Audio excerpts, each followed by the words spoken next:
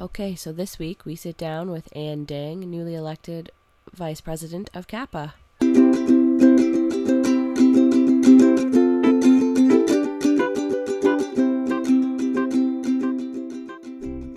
Welcome to Meet the PAs podcast. Hear the experiences of seasoned PAs, up-and-coming development of policy from industry leaders, and the exploration of those new to the career. Interviews done with a Canadian twist at maple syrup.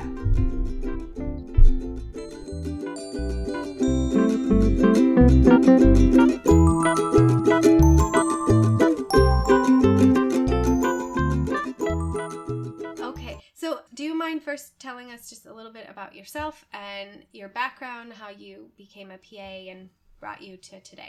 Okay, so I'm originally born and raised in Toronto, and I attended McMaster University for my undergraduate studies. I studied health sciences at McMaster, and I decided to do a minor in psychology. I've been involved with a lot of different executive committees. During undergrad, Youth Donors of Canada, I started a mental health initiative there, so I do like volunteering and being involved in that regard. I got into the PA program as part of class of 2011, so I believe just the year after you. And once I graduated in 2011, I obtained a position through the Career Start program in orthopedic surgery outpatient practice in Burlington. So I had the contract for 2 years, and that was extended for another year and then another year after that before they cut funding. Apart from that, I'm an avid baker. I love to take dance classes. And I've had an interest in building websites, social media, and tech from a very young age. So that's always kind of been my interest growing up. And yeah, so that's a little bit about myself. So how did you even hear about the PA profession and the PA program back when you entered? It's really interesting because I heard about it back in my third year. What had happened was all of my classmates were writing the MCAT, looking into pharmacy and dentistry. I was attending all these different sessions and booths about different careers like naturopath, chiro, physio, and I knew that I wanted to do medicine and be in a helping position, but I just didn't know if going to medical school and becoming a physician was the right fit for me. So I got to the point of almost registering for MCAT prep courses, and then I went to my guidance counselor, and she had mentioned that there's this new program that McMaster is offering, the PA program, and again, this is back in like 2007, 2008, so quite a while back. And she had mentioned that one of my former classmates, Ohud Elzabak, was actually a student. So we were both in the same year, but she finished her undergraduate after 3 years before getting into the PA program. So she was in her first year, and I had this opportunity to sit down and have lunch with her. And so we talked. She told me about the program. I attended the information session led by Dr. John Cunnington back in MDCL, the third floor. And at the time, like, I had heard of the PA program, but I didn't want to apply until there was at least one class, just so that they could sort of work out the kinks and perhaps, like, because at the time there were no working civilian Canadian PAs, right? So everything that we were looking at, or that I was looking up, was American. So it was definitely, it felt like I was taking sort of a leap of faith in my fourth year. It was the only program I applied to. Luckily, I got in. That's awesome. Yeah, and the thing is when I entered my first year, and you know how the McMaster PA program, the first year, is based on the medical school curriculum. They literally take cases from the med school curriculum and use it in the PA program. And I thought to myself, if I have the aptitude to get into the PA program, like, maybe perhaps like, did I really kind of miss out by not going to medical school, like, or not even trying to apply? I had to sort of reiterate the reasons why I wanted to choose the PA profession in the first place. And then after doing clerkship and seeing the lifestyle and the schedules of residents and med students and the differences in lifestyles and opportunities, I knew the PA program was a really, really good fit. Probably why we chose it too. Yeah. The lifestyle, it makes a huge difference. Absolutely. Definitely. Absolutely. Okay, so could you take us back a little bit? You mentioned that you had funding, obviously, the first 2 years at the orthopedic practice you were at. But then a couple years later, they actually discontinued the funding. And so how long were you unemployed for a period of time, and how did you do that transition? So what's interesting is that even though the ministry had cut funding, I suppose within the 2 years that I had been working there, I had proven my value. So what I had done was I took information from an EMR, learned how to do medical coding and billing, and determined how much he was making and how much he was seeing prior to PA implementation, and then what it was like after a PA had been implemented. So just doing that quick comparison, I was able to demonstrate he was able to double or triple the number of patients he was seeing in a day. He was shortening the number of clinics. I was tracking also the hours I was spending on forms. Like for every hour that I'm spending talking to patients over the phone, doing patient education, reviewing investigations, doing medical legals, that amount of time is time that the physician is not spending. So even though that's not a monetary value, I was just trying to demonstrate from, like a quality of life point of view, ways that I was contributing. Right. Because at the very least, I wanted to prove that I was at least cost neutral and that there were other benefits. And having brought that information, I think the physician was very happy with my work. He said this wasn't really necessary for you to do, because his wife was extremely happy that he wasn't spending hours after clinic dictating or working on forms or anything like that. So he was very happy with implementing a PA into his practice.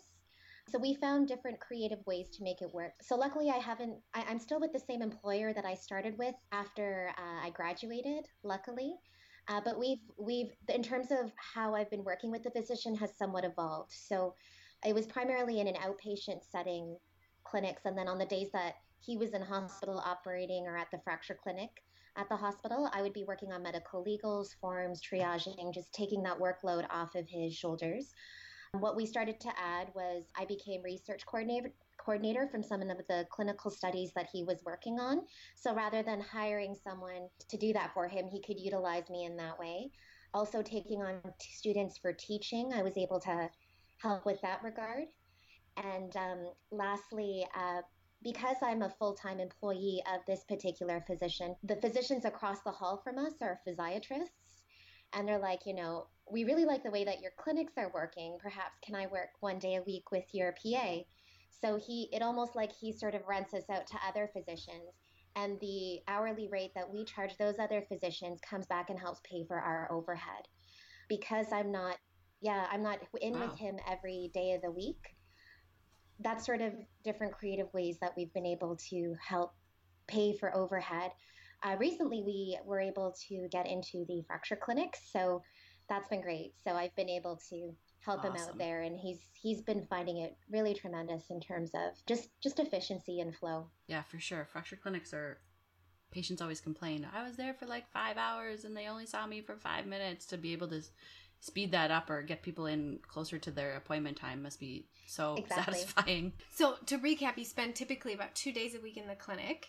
You spend a couple days a week on doing paperwork and research coordinating, and then the remainder of the time is split between fracture clinic and kind of rent a PA day. Essentially, two to three clinics per week, an admin day, and then 1 day with fracture clinic, and then sometimes 1 day is dedicated to teaching. So I do occasionally go down to U of T, and we'll do a session here and there. Awesome. Nice. Could you explain a little bit about your level of autonomy and how that maybe has changed from day one or year one to now here we are like year 6, and also talk a little bit about how your medical directives are working, especially considering that you are under a couple other physicians 1 day a week? So I just wanted to preface this with, because of the OHIP billing rules with regards to specialists, my physician has taken the schedule of benefits and taken that general preamble, and we interpret it literally. So in order for an MD to bill for the work that a PA has done within a specialty practice, there has to be meaningful involvement within that setting. And I've seen this model within the ER as well as other orthopedic surgery practices. So how that works is direct supervision. And what that means was within the first year, the first 2 weeks, I just shadowed the physician. Maybe the first one or two clinics I would shadow him, get a better understanding of what his style was in terms of his history taking, what special tests he likes to use on exam, what he looks for on investigations, and what kind of criteria the patient has to meet in order to be an operative patient versus non-operative, as well as his spiel that he likes to do for his pre-ops, his post-ops. I essentially kind of learned how to be an extension of him. And that shadowing period was really important because then I could sort of understand what his workflow was and where a PA could really make a difference in terms of improving the workflow.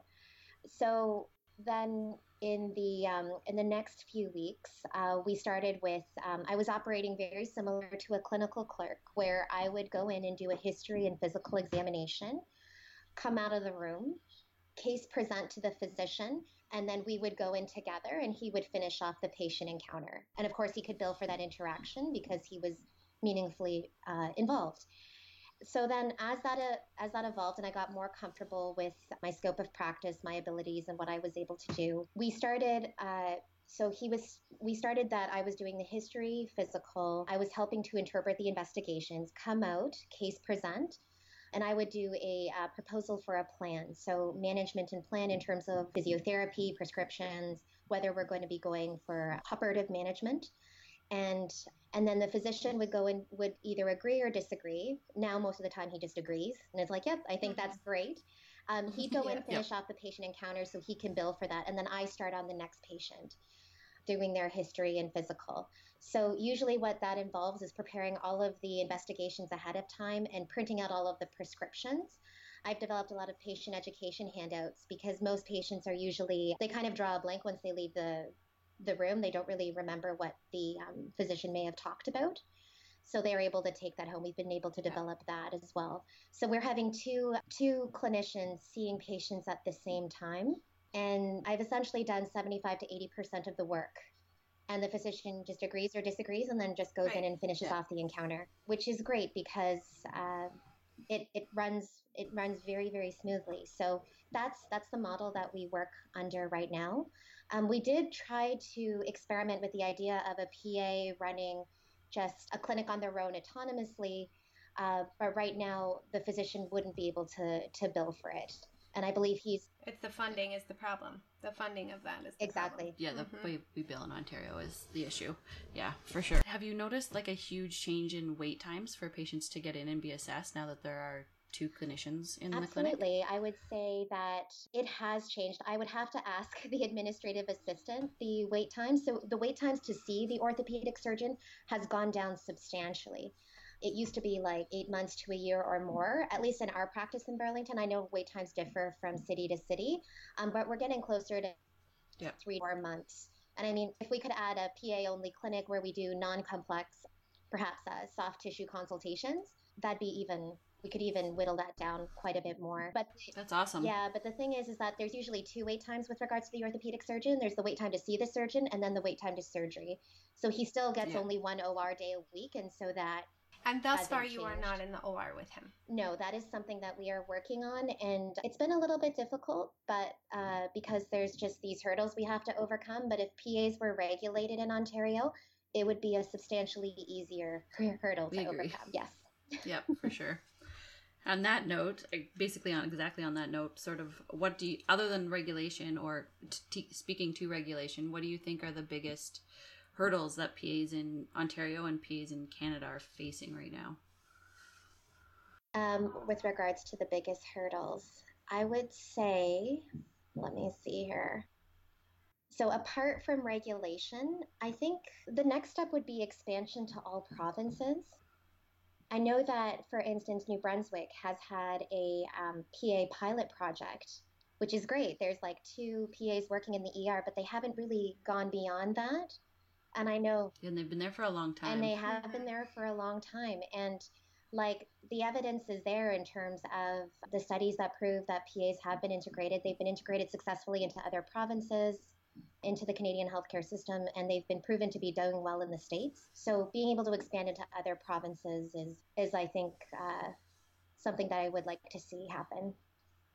as well as the funding models and billing abilities, because I think if there's a way to pay and integrate PAs, it would make it substantially easier. I think they're almost one We and the agree. same, Yeah, actually. they one without the other doesn't make sense. They need to go together. Mm-hmm. Do you see that thoughts about PAs and knowledge about PAs are changing over time in Ontario and Canada? Do you feel like things are improving in that direction? And what things specifically do you expect to see change around the corner in the profession? Aside from the funding model and regulation is a bit longer term and a little bit more complex within the province, but on a shorter term scale, like within the next 1 to 2 years, what specifically do you think we're going to see change in a positive fashion? Or what would you like to see change? So all of the above, I guess. Apart from regulation, funding, billing, PA integration, I think what I would really, really like to see is just more excitement around the PA profession, especially when it comes to employers. So, we're preaching to the choir when we're talking about, how great PAs are. Like, I know PAs know that PAs are impactful. Are great. But a huge misconception that I usually talk to physicians, and when I speak to other physicians and residents and med students, like they've heard of a PA, they maybe know someone that is a PA, but it's just like there's knowledge of the profession, but they're not really in the decision-making process of, do I actually need to hire a PA for my practice? I would love to get to a point where people feel like it's a huge investment to have a PA come on, where there's going to be an improvement in their workload, quality of life. Like, everybody needs an assistant. And physicians are already used to delegating to residents, medical learners, PA students. I think that I would love to see more employer awareness and give physicians some kind of working model to show that, one reaction I get sometimes is like, I can't afford you guys. You guys are too expensive. But I believe that's actually a false misconception. I believe that if you're creative, if you do your research, and if you really break down the numbers and have certain goals that you're trying to set, that a PA can be cost neutral in terms of money, I guess, at the end of the day, or even generate money for your practice, depending on how you utilize the PA. So I guess it's just a selling point for physicians to show that in addition to there isn't just the monetary value of a PA. Like, every hour they spend with the patient doing forms, medical legals is an extra hour that you have to focus on other things, whether it's more complex patients, academia, doing research, spending more time with your family. Like, I think it's definitely a worthy investment, especially if you hire the right PA for your practice.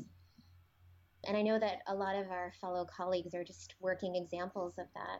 So that's what I would like to see more of. I think more physician awareness, because at the end of the day, they are our supervisors in terms of the model that we work with within Ontario.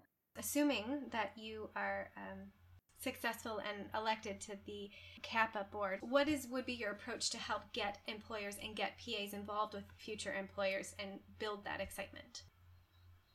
So I find that I've been looking to my supervising physicians for examples of sort of this model. So I had this idea, but basically we get a couple of inquiries about how can I work with a PA from physicians when our supervising physicians tell their physician friends about, I just recently hired this PA. This is great. It's made such a huge difference to my practice. And, we can sort of preach to physicians, but I feel like it's different when it's coming from fellow colleagues. I used to work with a physician, Dr. Wong, before he moved to Nova Scotia, and he worked with OHUD actually prior to him moving. And what they did was they had a presentation. So it was an orthopedic surgeon presenting to other orthopedic surgeons and orthopedic surgery residents about how a PA was being used in his practice. That's awesome. Yes. And they demonstrated the model, and there were a lot of good questions afterwards. It would have been neat to see what physicians from that session actually ended up following up or making communication with that. But I think having conversations with physicians, not just PAs are great, they save the healthcare system money, but actually going in and giving them practical tips and examples and models of how PAs have been used in different practices, whether that's presenting at family med conferences, doing a quick presentation on rounds, for instance, at different hospitals. Or even if we were to have family health team meetings or CHC meetings, I don't know, perhaps we could sort of lure them in with coffee or lunch and be like, this is a lunch and learn. So that way it's not taking up too much of their time, and just quickly show them a colleague of theirs that has implemented a PA successfully, and these are the tools and these are the steps that you follow. I think we're just trying to enable physicians to do that. Like that's an idea that I had. That would be awesome. So I think being able to have, yes, I agree. I think having that conversation would actually, I feel like that it would be very impactful. Yeah. In terms of PA employment and integration. Because when you have your supervising physician and they're like, oh, this is fantastic, I can't believe this, I didn't know what I did without you before, blah blah blah. It'd be nice if they took that out and said that to other physicians and made other physicians think, hey, maybe I should look into this. Like getting them to actually do that instead of just saying it to you or their immediate colleagues, but actually convincing them to go out and make that part of their something they want to do would be awesome. Exactly. Okay, so we know that you do a lot for the PA profession online. Could you give listeners just a short snippet and introduction as to what you do in the online world and the tech world? And your website. Okay. It's a very loaded question. So I guess how it started was I love journaling and scrapbooking, and I've been building websites since I was 12. So I've had this thing about documenting my life. Like it's just something I really enjoy doing. So when I got into PA school, it just kind of felt natural to document what I was doing as a PA. But my earlier blog entries about like my rotations were pretty rough. So I've kind of put, those are no longer published. But anyway, so how it started was like many of my fellow PA colleagues, I would get a lot of questions from friends and family and former classmates about the PA profession. And I found that a lot of the questions were the same. So what I do is I'd save these email drafts of these questions. And I'm like, it's kind of tedious to have to go in and copy and paste and answer these same questions over and over. Like, why don't I just put this on an online platform and, answer the questions there? So when I started doing that, it started to get more views and more followings, and then the PA community became aware of it. So through that, I was able to reach out to CAPA and volunteer my design services with them. That includes like putting together posters, infographics, things like that. I love working with Photoshop, InDesign, Final Cut. Like I just love being able to create. I think that I'm a little bit of, I just like working with my hands and creating things. Like that's just, I just suppose that that's what I really enjoy doing. So it was just sort of a way to combine my love of social media with the PA profession. And so in addition to that, I started on Twitter, first posting as sort of a general Canadian PA account and then as myself. And then that started to grow as I started to share more information. And I think a lot of my inspiration actually comes from American PAs. There are so many of them down there. They have they have a PA week. Yes, they do. They're featured on the news. They're all over social media. They have great advocacy groups. Each state has their own association, and there's tons of PA-led businesses like PA coaching, PA mentoring, PA on clinics too. PA on clinics, recruiting, consulting, publications. Like some PAs run their own scrub clothing business. And there's, for instance, I recently added myself on Instagram, and there's a huge community of PAs that are on Instagram, primarily students, because I think it's like a younger generation thing as well. But I think that it'd be nice for Canadians to have that as well. And I think we're starting to see that. Like, I mean, if we're not on these different platforms engaging in conversations, then we're not part of the conversation, right?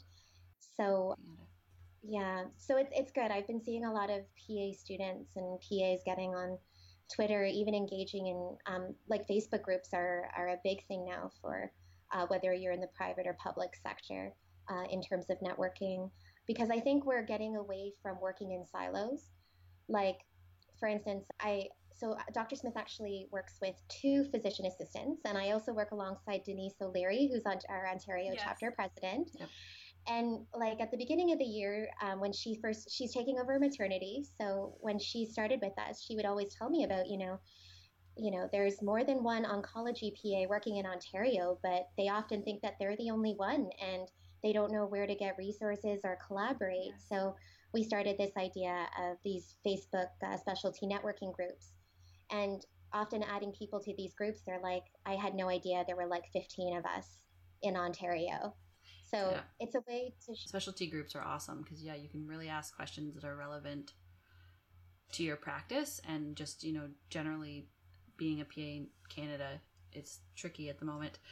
So it's nice to have that group to just get feedback on and see how other people feel the way if you do. Yeah. Oh, yeah. And that's exactly how I felt. I thought I was the only oncology and palliative care PA in Canada, let alone Ontario. Yeah, there's quite a few of you, actually. Surprisingly enough. Yeah. Yeah, it's nice to know you're not alone and that there are other PAs that are having similar challenges in terms of integration or longevity of employment. So it's good to be able to tackle that and letting each other know about job opportunities. And funding models and what's worked in your practice. Mm-hmm. And funding. Yeah. Just the sharing of ideas. Yeah. Yeah, exactly. Okay, and so you have your blog. Could you website? So it's canadianpa.ca. Essentially, it's a resource for patients, pre-PA students that are interested in getting into the PA program, currently practicing PAs, and I'm hoping to create a section eventually for employers. The idea I had specifically was just downloadable PDFs where they could check things off a list in terms of like a needs assessment for their clinic. Like, am I, I think there are a couple of characteristics of a supervising physician that are sort of necessary if you're going to work successfully with a PA, including the ability to delegate. If you struggle to even hand off like work to fellows or residents, then, and if you're very particular and protective of your practice, it might be a little bit more challenging to integrate versus someone who's happy to hand that off. Definitely. Okay, so right now it's focused on students, PA students, some current practicing PAs, and you hope to continue to expand that. And that's canadianpa.ca. Yes. Mm-hmm. And then you're also all over Facebook and part of the Facebook groups. Yes. You should be able to find me there. Yes. To all of our benefit. Right, exactly. You are also on LinkedIn, correct? Yes. Yep. And how do you manage your LinkedIn account in terms of PA awareness and networking? So if I see that someone's a Canadian PA, I will add them on LinkedIn. Regardless of whether or not I've met them, because I feel like sooner down the line I probably will meet them, whether through conferences or if they have any questions. And then from time to time, because I do have some physicians on there, just because of my supervising physician, I'll post updates about PA funding, specifically Career Start, like, the funding's out, the deadline's in 30 days, like make sure you read over this. I'll link to it, kind of try to make it easy to share. So that's awesome. Yeah. And then you also have an Instagram account that people can follow in the PA profession. Yep, that's at Canadian PA blog, because Canadian PA was taken. Ah.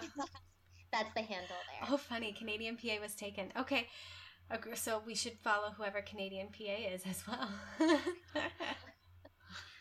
And do you plan to attend the CAPA conference in Ottawa in 2017? Yes, absolutely. And I hope everyone attends, especially since it's in Ontario. It's not as far as Nova Scotia or Winnipeg, which is where it's been in the past. So yeah, I hope so too. Oh, what do you think are the biggest misconceptions about PAs right now in Canada? The biggest misconception.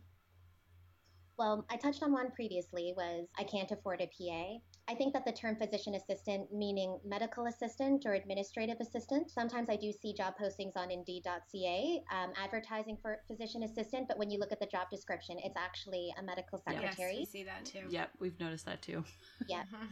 So I know that some of us do make an effort to contact those employers and be like, look, you should probably take down the posting or modify it. And another one is the misconception. I'm not sure if you ladies bump into this a lot, but from a lot of patients I get asked, like, how long are you in school for? Like, what's your next step? So when are you going to be an orthopedic surgeon? And I'm like, actually, this is it. Like, this is my job. And I've been working for my supervising physician for a long time. And another thing too, I was speaking with a colleague a few weeks ago, that, about speaking with physicians about being just an assistant. I'm sure that there are a lot of PA students who go through rotations, and I've experienced this as well, where the physician will say, well, you're basically doing everything that the clinical clerk is doing. Like, why don't you just go all the way? Why don't you just become a physician and not just be just an assistant? But I think what they don't realize is that we've chosen the profession, our whole for a reason. For a reason. We're an extension of a physician. There's a lot of ways that we can grow within the profession, whether it's research, teaching, academia, advocacy, entrepreneurship, for instance, joining hospital boards. Like, there is a reason. And I know that they're very well-meaning. They're only trying to let you know that you're excellent, you're intelligent, they see you as one of their own, like their colleagues. But at the same time, I think there's a ways to go in terms of building respect and knowledge about the profession in terms of what we're able to do. For sure, I get that question. So when are you done school? Because I've seen you here for years, all the time. And I'm like, no, I'm done. I've been done since I've been working here. Like, it's endearing because they're like, oh, when are you going to be my doctor? And you're like, I'm not. Like, I don't want to be. I can't be. I don't want to be, but I'm happy to help you, sort of thing. So, it used to really bug me, and now I try and see it as an opportunity to sort of better explain the physician assistant role and what we do and sort of like why I chose this. Because, it often leads into that question, oh, so you're not going to be a doctor. Well, why not? You're already doing a lot of the things that the physician would do. And so the two questions end up being fairly linked, at least in my experience. And it used to bother me because I'd have to explain it over and over again. But now I sort of take it as an opportunity to sort of really explain it to patients and be like, this is why I didn't do it. This is what we do, try and be like, you should talk to other people about seeing the PA and how awesome they are. Exactly. Promote us. Good. I think that covers a lot of things. Anything else, Anne, that you feel like we missed and that would be good for the topic of conversation? No, I think we more or less covered it. This was great. Okay. Good. So if people have further questions for you or would like to contact you, you're okay with that, right? Yeah, absolutely.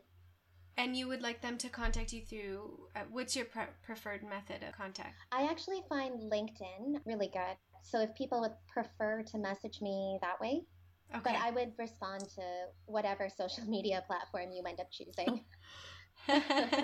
Okay, we'll link when we post this interview, we will link all of your platforms so people can easily contact you, and we will preface to go to LinkedIn. Okay, fantastic. And then, of course, everybody should check out CanadianPA.ca. It's really quite a fabulous blog. You obviously put in a lot of effort. Excellent. I love that webpage. You put in a lot of effort. I appreciate that. Thank you so much. Great. Thank you so much for talking with us. Much. Yeah, absolutely. All right. Take care.